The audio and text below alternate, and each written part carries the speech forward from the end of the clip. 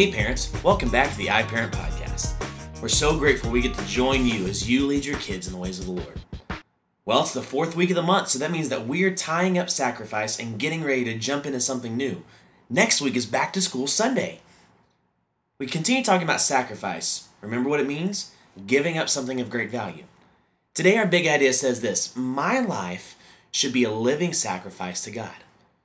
We open up our Bibles and we look at Romans 12 and we see how Paul challenges us to be a living sacrifice.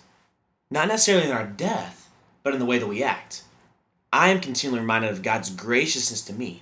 In fact, when I take time to contemplate all He's done for me, I can't help but want to do more to honor Him and serve Him.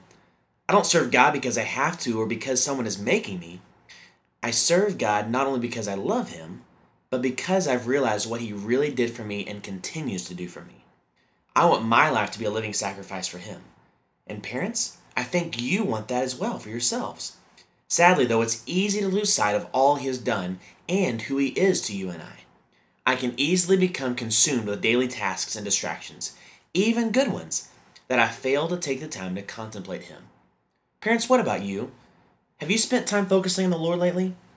Not focusing on if the dishes are done or laundry is clean or your kids are ready for school, but have you taken time to really focus on who God is and His love for you? I pray that as you get ready to start school and as new schedules approach and life is happening, that as a family you would stop and you would focus on the Lord and you'd realize that because He has loved us, our lives should look different and our lives should be a sacrifice to Him. Parents, we love you, we're praying for you, and from Kids Worship 345, this is Mr. Derek signing off.